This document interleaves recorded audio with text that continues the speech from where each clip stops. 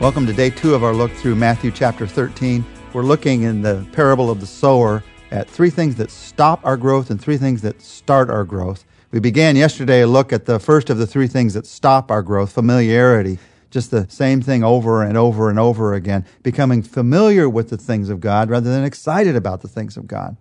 There's a second thing that Jesus says stops our growth in this parable, and it is shallowness. In verses 20 and 21, as Jesus interprets the parable for us, he says, "The one who received the seed that fell on rocky places is the man who hears the word and at once receives it with joy. But since he has no root, he lasts only a short time. When trouble or persecution comes because of the word, he quickly falls away." When it comes to what Jesus is talking about here, problems and persecution, they are certainly not in our program for growth. We want to grow without any problems. We want to grow without any persecution. And when we decide they can't be in my program for growth, I won't accept them as a part of my program for growth, then inevitably growth is going to wither away. Because the truth is they are on God's program. You just look at history. Where people were most persecuted, where they've had the most problems, is where they have the deepest growth. So you have the Apostle Paul, who goes through this horrendous persecution in his life, but also grows to be one of the greatest Christians of all time. The difference between withering in the heat and weathering the heat, Jesus tells us what it is here. It's roots. What keeps my life from being shallow so I can keep growing through the tough times? Because that's when the real growth happens many times. Jesus says it's roots. He talks here about a shallow soil. And shallow soil in many ways is made for the quick germination of seeds. Because if there's a rocky layer right underneath a shallow layer of soil, that means that the soil is going to be hotter. So the seeds can germinate and begin to sprout up more quickly. They also wither more quickly because there's no root there to sustain the plant in the heat. What's going to sustain your life in the heat? One of the real traps to growth is expressed here. Would you rather spring up quickly or send down roots deeply?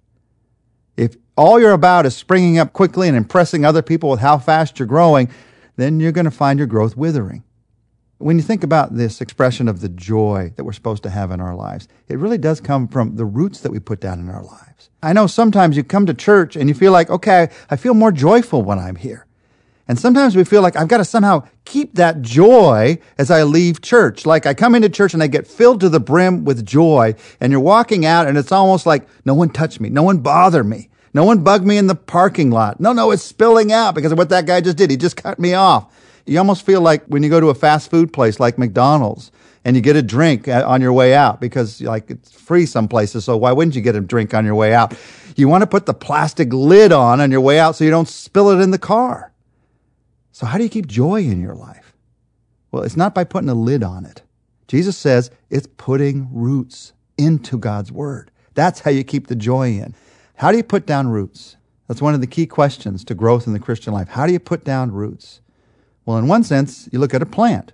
You do it like a plant. You do it a little at a time. Jesus says you put down roots into God's word. So a little at a time, you put roots into God's word. You can't do it all at once. You can't do it in one weekend retreat. You can't do it by memorizing a whole chapter of the Bible.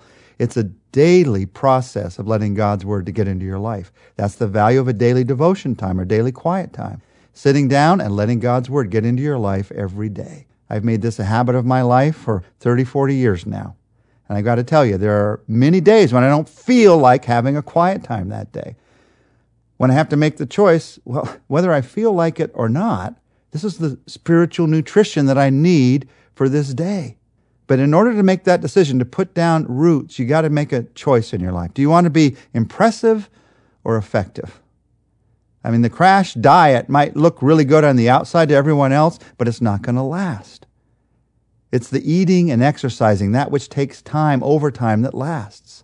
And the truth is, it can often be excruciating to send roots down through the rocks to reach the soil, to reach the nutrition.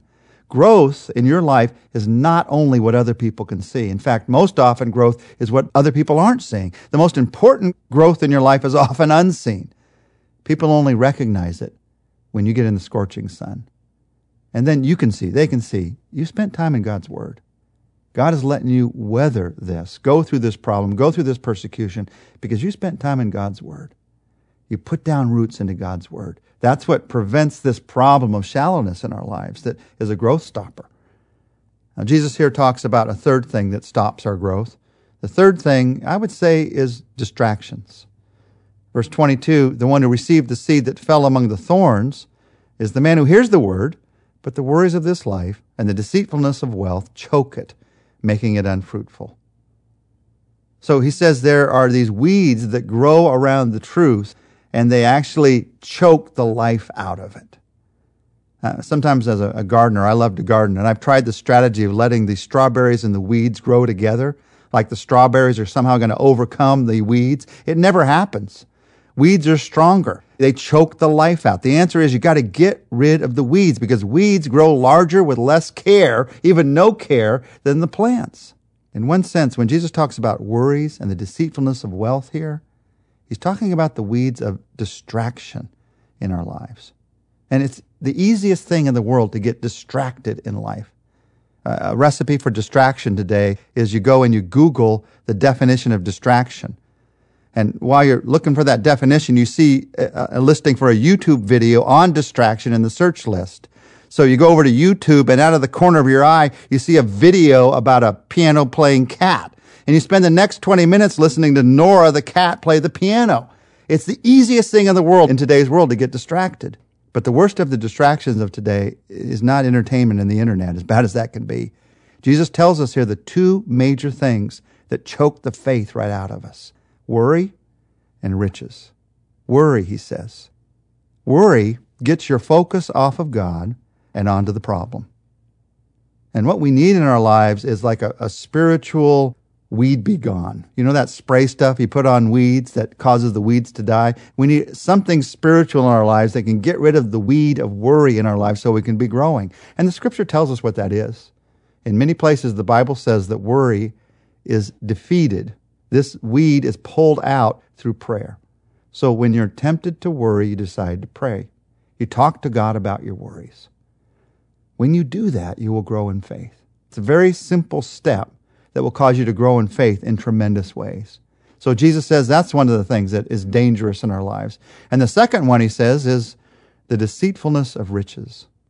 Deceitfulness. He's saying here, you can be fooled away from growth. Riches do that. You get a larger salary, you get a bigger house, you get a better car. It's easy to be fooled into thinking, I must be growing because I've got bigger stuff. I've got better stuff. Well, your stuff is not you. It has nothing to do with you. And by the way, just because you have a smaller house or a no car or you have less salary than you had last year, that doesn't mean you're not growing. Your stuff and you are different things. There's a difference between growing and gaining. Accumulating is not growing. It's just accumulating. So you got to weed out this deceitfulness of riches. Now, how do you weed that out? You weed that out through giving, through having a giving heart towards God, a giving heart towards others. And Jesus is talking to us here about how real growth happens in our lives. And he's helping us to understand it doesn't happen through the energy of my intent. It happens through the power of God's Spirit in my life. Some of the most intense, make use of every moment people that I know are caught up in these very distractions we're talking about here. They're living their life very intently, with a lot of energy. And everybody's very impressed with what they're doing. But the truth of the matter is, the reason they're so intent is they have so many worries. And their life is being driven by their worries. Or they're living their life just to make more money or get more things or win the career game.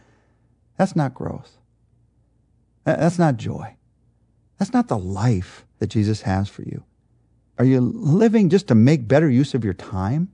That's actually wasting your life. God put you on this earth to get to know Him better and grow in Him.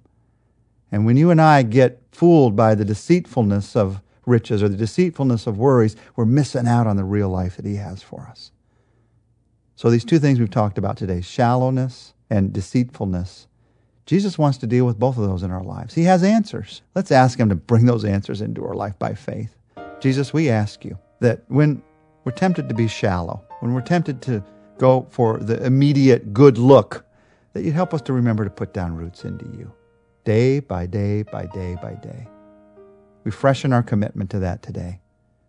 And Lord, when we're tempted to be deceived by worries or by riches, to let those draw us away from You, where real life is found. Lord, remind us that we can't find real life in things. We can't find real life in our emotions. We can only find real life in you because you are the way, the truth, and the life. So, Lord, we recommit our hearts to serving you, to loving you, to growing in you. We pray this in Jesus' name. Amen.